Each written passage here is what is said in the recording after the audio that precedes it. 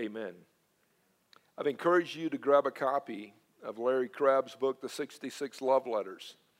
If you haven't done so, I would highly encourage you to get that.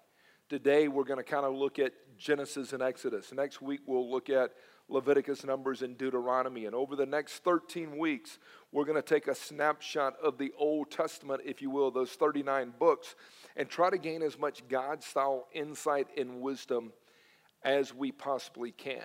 Now, let me say this to you. The Bible makes a very unique claim that no other book in existence makes. The Bible makes the claim that it is from God, of God, and inspired by God. Inspired. The word inspiration is a very interesting word. It comes from two words in the Greek, theopneustos, which means to be God-breathed. So when you start to think about this whole concept that the Bible claims to be God-breathed, it means to be inspired by God, spoken by God. It claims to have divine origin. It originates with God. It's powerful to think about that. It is the only book in existence that makes that claim. Now, the idea of inspiration is introduced to us in 2 Timothy 3, verse 16. And Paul kind of throws it out there from a doctrinal standpoint, if you will. There's a variety of translations, but I would highly encourage you to contemplate this. The scripture says all scripture is breathed out by God. Another translation says all scripture is inspired by God. Another one says every scripture is God-breathed. Here is the fundamental thought process when we get into this series, Inspired, and as we think about the 66 love letters. This book right here that we hold in our hand is divinely given by God. We've got to wrap our minds around that and realize that from Genesis through Revelation, everything is given by God. Now, 2 Timothy 3, all scripture is inspired by God. Listen what it goes on to say. It is profitable for teaching, for reproof, for correction, for training in righteousness. And he goes on to say, so that the man of God can be adequately equipped for every good work. Pause. The word of God, the scripture, graphe, the sacred writings, that's the Greek there. The sacred writings of God are profitable for teaching, which means God wants you to have proper instruction. He wants you to know what's right. Then it's profitable for reproof, which means the conviction of sin, what's not right. It's profitable for correction, which means here's where you've gone astray. Here's your error, but I care enough to restore you back into walk with me, which means how to get right. It is profitable for training in righteousness, which means you can learn to live according to the will of God. That's how to stay right. So break it down. God's word, inspired, what's right, what's not right, how to get right, how to stay right. Where do we find truth? Right here, guys. Right here. So all scripture, as we get into this inspired series, as we look at the 66 books, what Paul was saying is every scripture and all scripture is inspired by God. When he wrote that statement, he was referring to the law. He was referring to everything the prophets had written. He was referring to the Psalms. He was referring to everything under the Old Covenant and the New Covenant when he says it's all inspired by God. It's all God-breathed. And it's all profitable. There's a guy that is pretty well known that recently made this statement in his teaching, though. He said, we need to unhitch from the Old Testament. We need to basically do away with Jewish scripture. Now, this guy's a phenomenal teacher, great orator. But as I heard his statement, I said, I struggle with that. Because all scripture is inspired by God. I understand that we're not living underneath the Levitical law any longer. I understand that you can't pour new wine into the old wineskin. I get that. But all scripture, we can't unhitch from it. The scripture even itself declares that it's all written for our good and benefit so that we can grow in our relationship with God. Make sense? So when you start to ponder this, it's a very powerful book. The Bible is the authoritative Word of God. The Bible is where you will find the will of God, the knowledge of God, the insight of God. And what you'll come to realize is that human writers were moved by the Holy Spirit to pen the words of God, and they did so without error. They did so without error. Jesus even makes the statement. Not even a dot, not even a crossing a T, nothing. Nothing that's been written is going to be lost or thrown away. It's all here for a reason. So I believe we've got to understand the entire counsel of God. I believe that the goal of the entire Bible exists so that you and I and all humanity would glorify God. We were created to glorify God, period. When we find ourselves glorifying God, Piper said it, Jonathan Edwards said it, God is most glorified in me when I am most satisfied with Him. Make sense? So all of humanity exists to glorify God. That is the major pushing point, if you will, or the theme of the Scripture. Now, Jesus said this in Matthew 5. Jesus makes this declaration, if you will, Sermon on the Mount in Matthew 5. Jesus said, don't misunderstand why I've come. I did not come to abolish the law of Moses. I did not come to abolish the writings of the prophet. No, I came to accomplish their purpose. Everything that the law of Moses says, everything that the prophets have written, I came to fulfill the heart of that. I tell you the truth, until heaven and earth disappear, not the smallest detail of God's law will disappear until its purpose is accomplished, achieved. If you ignore the least commandment and teach others to do the same, you'll be called least in the kingdom. But anyone who obeys my teaching and teaches them to other people will be called great in the kingdom. So Jesus said, don't eliminate and minimize and trivialize any of my word. So as we think about inspired, we believe that all 66 love letters of God are inspired. That's a little backdrop, if you will, to understand where we're going in this series. All right, does that make sense? This is God-breathed. This is theopneustos. This is breath of God being spoken. And so human writers that walk with God were ordained by God to pen these writings. People will say, well, I don't know, man. I mean, it was written by man. It was not written by man. It was penned by man, but it was written by God. God allowed man to have the pen, the script, but it's God's. It's God-breathed. It's the breath of God. Now, here's where I want to go today. I want to give you just a little backdrop and understanding, if you will, of the book of Genesis. Now, I think this is important to know. Genesis is foundational for everything we believe. The name Genesis means beginnings or origin. So when we open up the Bible, in the first book of the Bible we get to is Genesis, what we see is God revealing Himself as the breath of life and as the originator and as the creator. Now, God uses Moses to write Genesis, Exodus, Leviticus, Numbers, and Deuteronomy. Those first 5 books, Pentateuch, those first 5 books of Torah, God used Moses to pen it. Here's an interesting thought. When you start to ponder the book of Genesis, the book of beginnings and origin, the book of Genesis covers a 2,200-year period of time. That is longer than all other 65 books combined cover. It goes all the way from 400 BC to 1800 BC. It starts with God said, and let there be, and it basically ends with the life of Joseph. But the book of Genesis covers a 2,200-year period of time. But it's foundational for everything we believe. Let me give you a premise thought. Premise thought right here.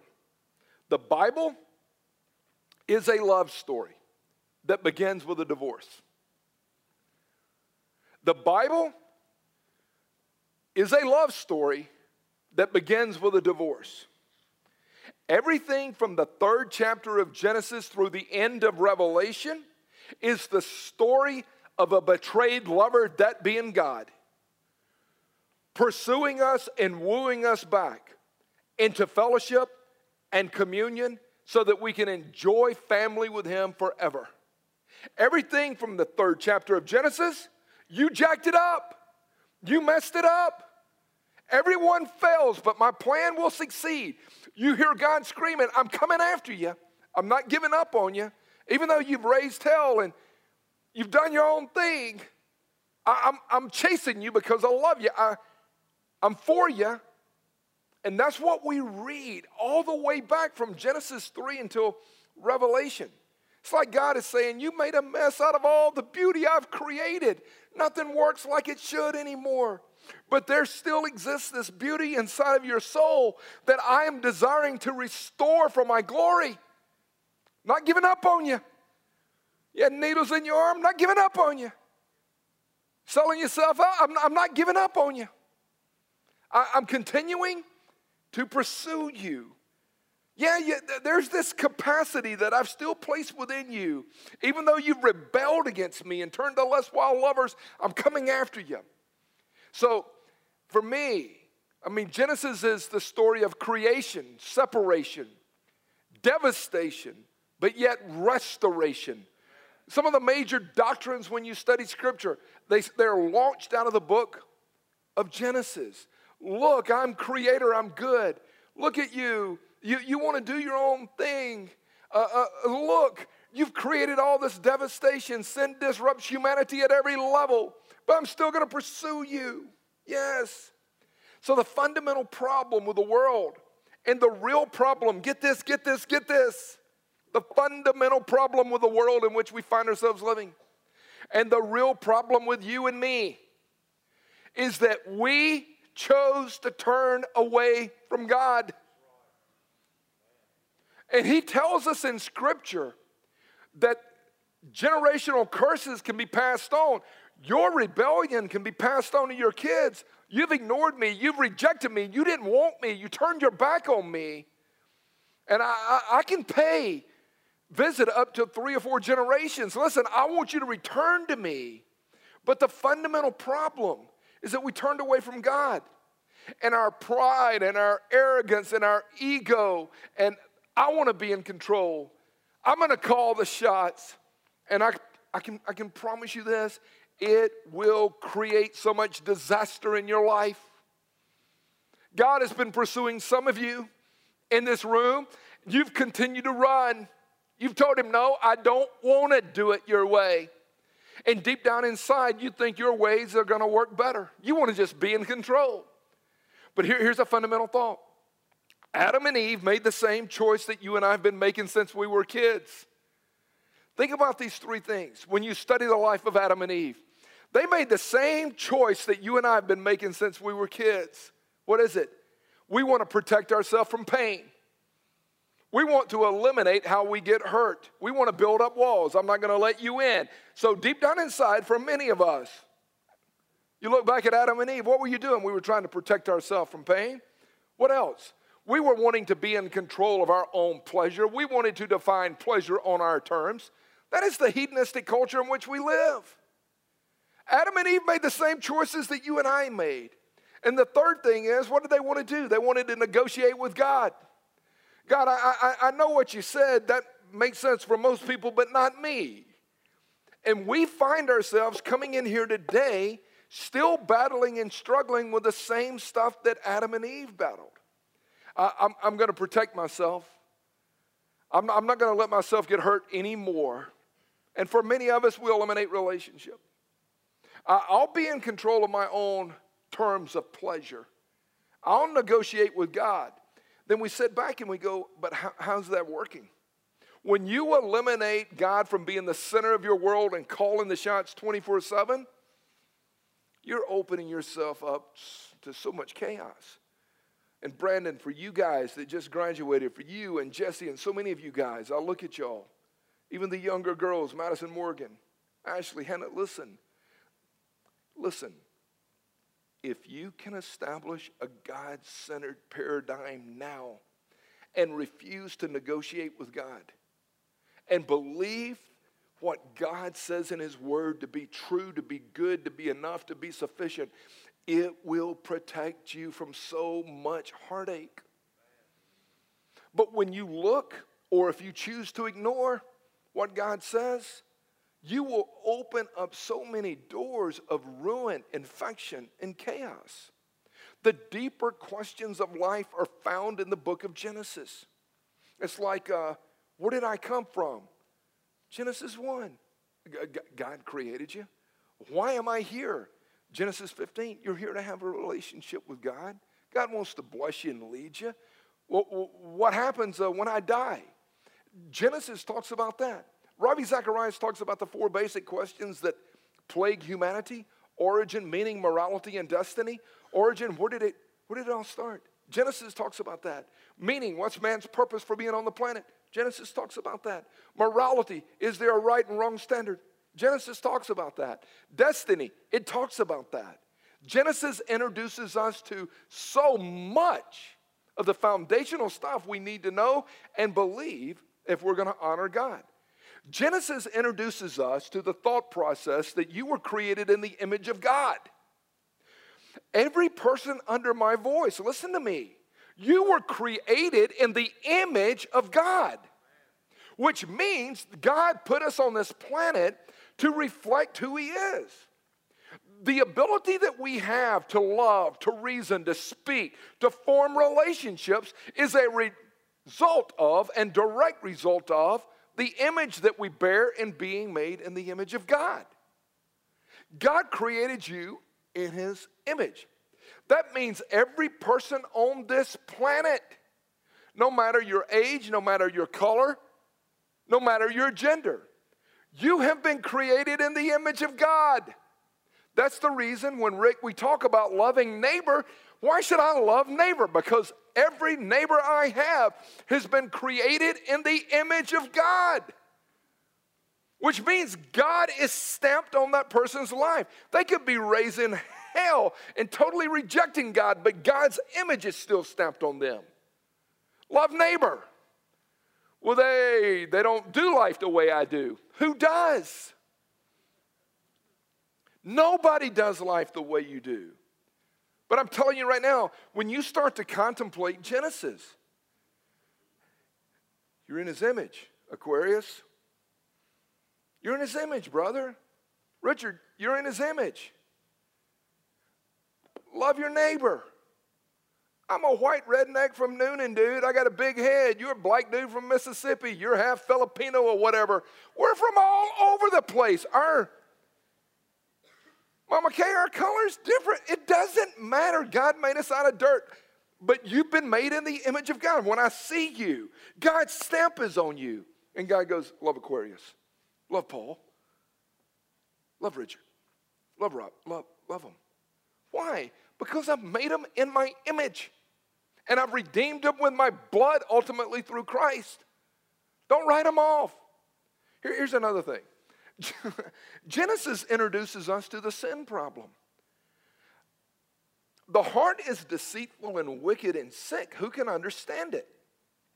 I was pondering this out of Genesis chapter 6. The Lord saw that the wickedness of man was great on the earth. I'm like, yeah, right before the flood.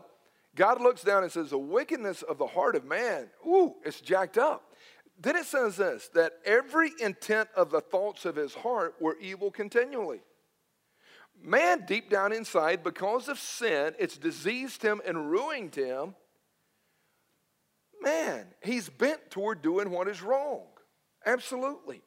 God later sends a judgment on the earth. He spares Noah and a few others, but right after the flood waters dissipate, Noah's offspring's out raising hell, sinning again. What are you saying? I'm saying the flood didn't clean it up. The flood didn't clean it up. But God's ultimate purpose for creation would not be stopped, that He would eventually clothe Himself in human form, and Jesus would carry out the divine mission of bringing hope and healing and cleansing once and for all. But you go back in Genesis and you're like, what's happened? Man wants to do his own thing. That's the reason I think it's so important to understand Genesis. Listen to me.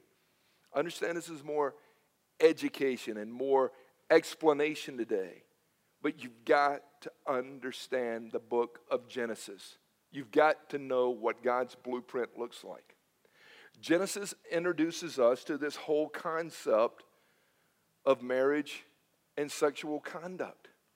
When you go back and study it, listen to this. The blueprint is laid out by God in Genesis for marriage and for sexual conduct.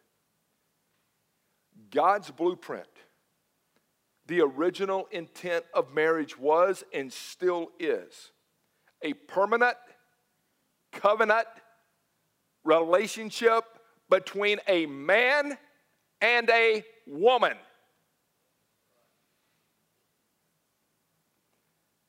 Listen, the noise of our society will send all kinds of messages.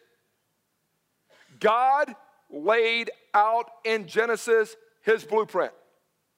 Here's my blueprint: a permanent covenant relationship between a man and a woman.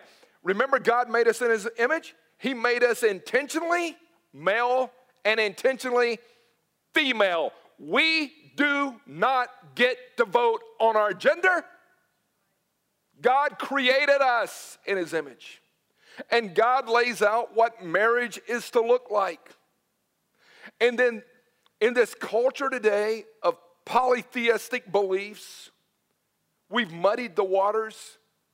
We've allowed the White House or some house to try to redefine what marriage is. It didn't need any redefinition. God had already defined it, and he moved away from his original thought. When we screw with God's blueprint, we royally jack it up. Do we all battle certain temptations? Every one of us does. But the blueprint is laid out, and if we don't know it, God introduces this thing called sex, the gift of sex. It is to be expressed in that exclusive covenant relationship.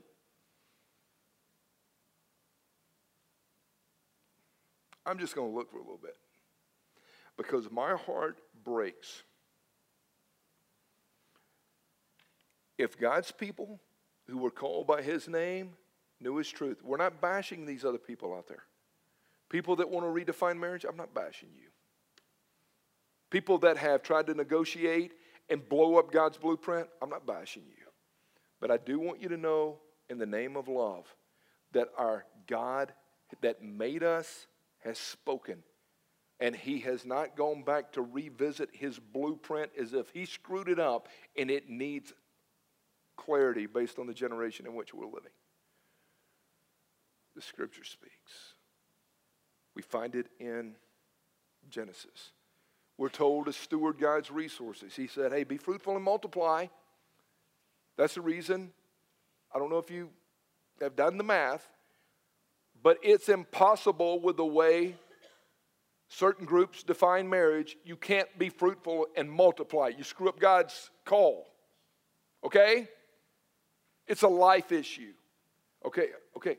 Now, I want you to be fruitful and multiply, and now I want you to steward, I want you to rule, I want you to manage what belongs to me.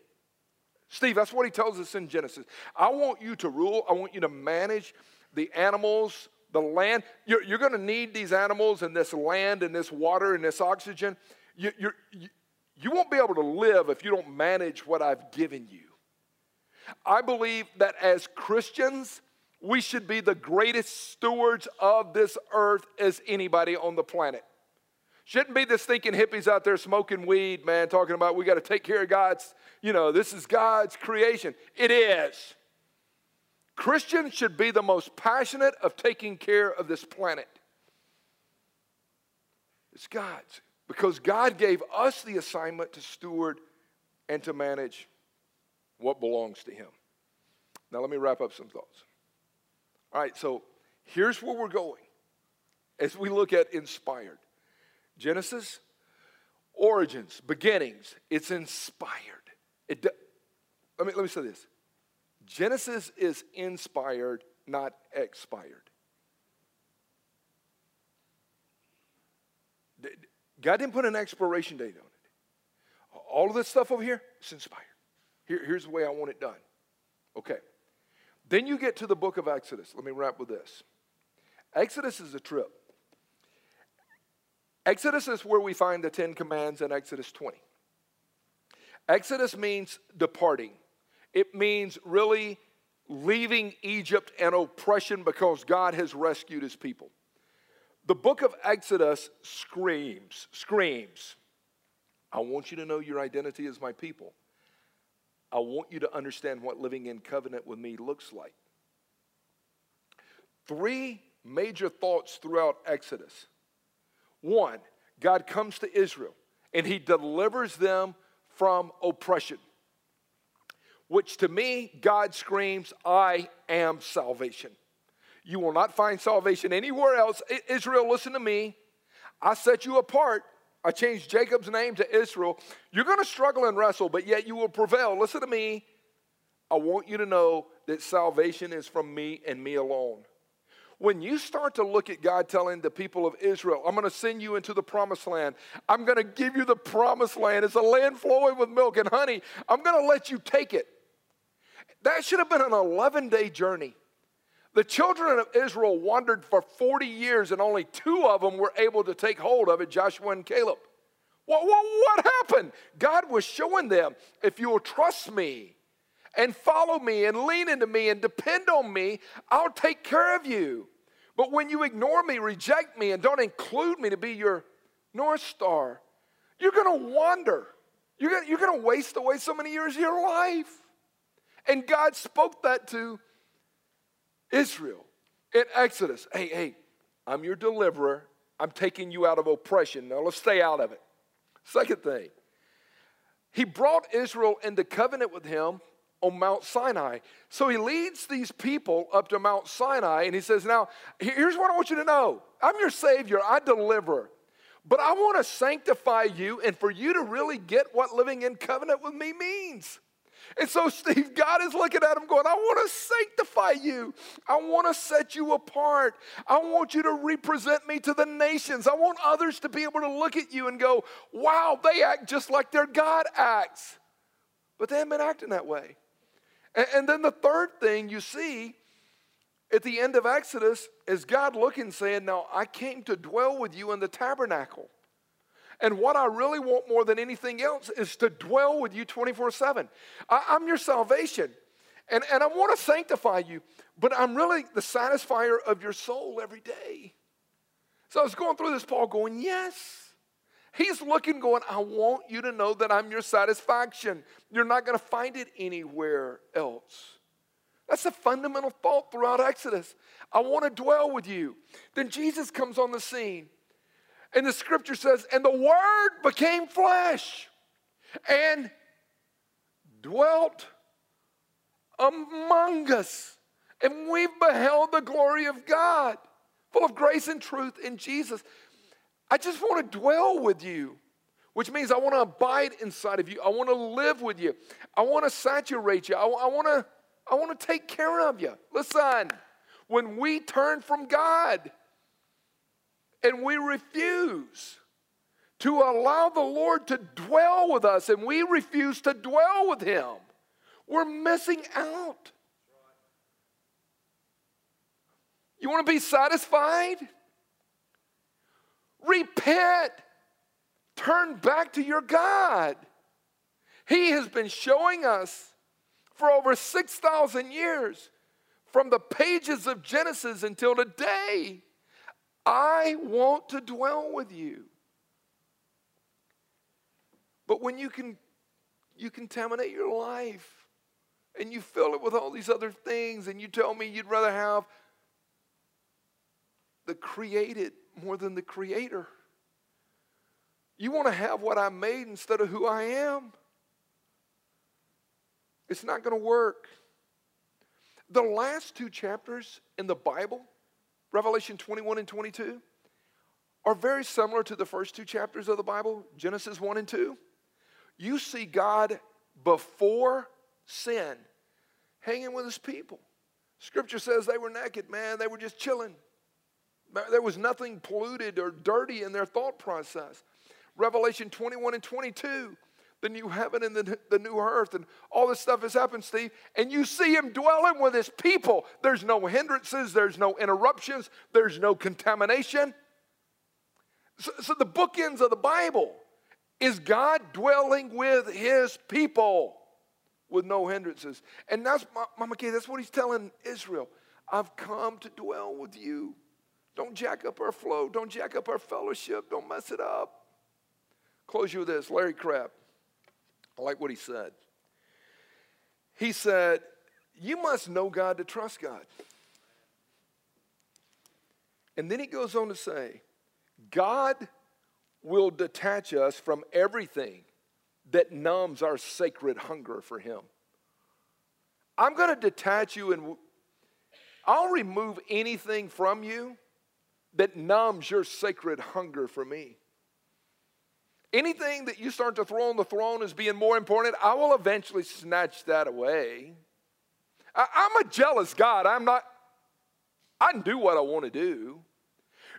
You see, ultimate enjoyment, once we understand that it's only realized in God, we'll start to see everything else as disappointment. You're in a great marriage, but compared to the ultimate purpose on this planet of enjoyment of God, I disappoint Barb at times. Imagine that. Man, I got these beautiful kids. It'll disappoint you at times. I got this great job. It'll disappoint you at times. Man, we got a pretty cool church. It'll disappoint you at times. Enjoyment of God and really starting to press into how much he loves you and cares about you and how he desires to lead you, I can promise you this, him making us holy will hurt at times, but there's no enjoyment like the enjoyment we get from knowing God. He's a jealous God. He's not going to share his glory. Listen to what Crabb said. He goes, we never depend on God's power to be enough. We don't. We've allowed ourselves to crave the created more than the creator. I want to chase what you made, but hey, Mo, you speak to us. We'd rather hear from you than God. That's what he says in Exodus. Hey, Moses, you speak, man. God's a little too firm with us at times. We don't want to hear the creator. We'd rather hear some voice piece. He's like, not getting it. God had Moses write out the 10 Commandments plus other rules and stuff, not to beat us into self-hatred, not to shame us. It wasn't to beat us into self-hatred, but it was to reveal to us how liberating the less wild lovers are in the presence of his love. Do you not realize that when you chase anything apart from me as being the ultimate satisfier, you're going to be disappointed and you're going to almost feel embarrassed? I want you to know me. So here's a wrap. Here's a wrap. Genesis is foundational. Exodus, man, we've got to understand who God is. He's pursuing us. The divorced lover is still on the pursuit, still chasing you. You jacked it up and you left me. You cheated on me with the world. You cheated on me with what I made. Really? Yeah, you cheated on me, but I'm coming after you. And I'm going to keep wooing you. I want you back because of my grace and faithfulness and power. I want you back into this fellowship and family forever. As long as you try to satisfy yourself with those other things, it's not going to work, but I'm coming after you.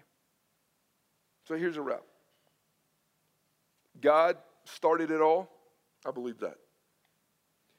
He made me. He made us in his image. I believe that.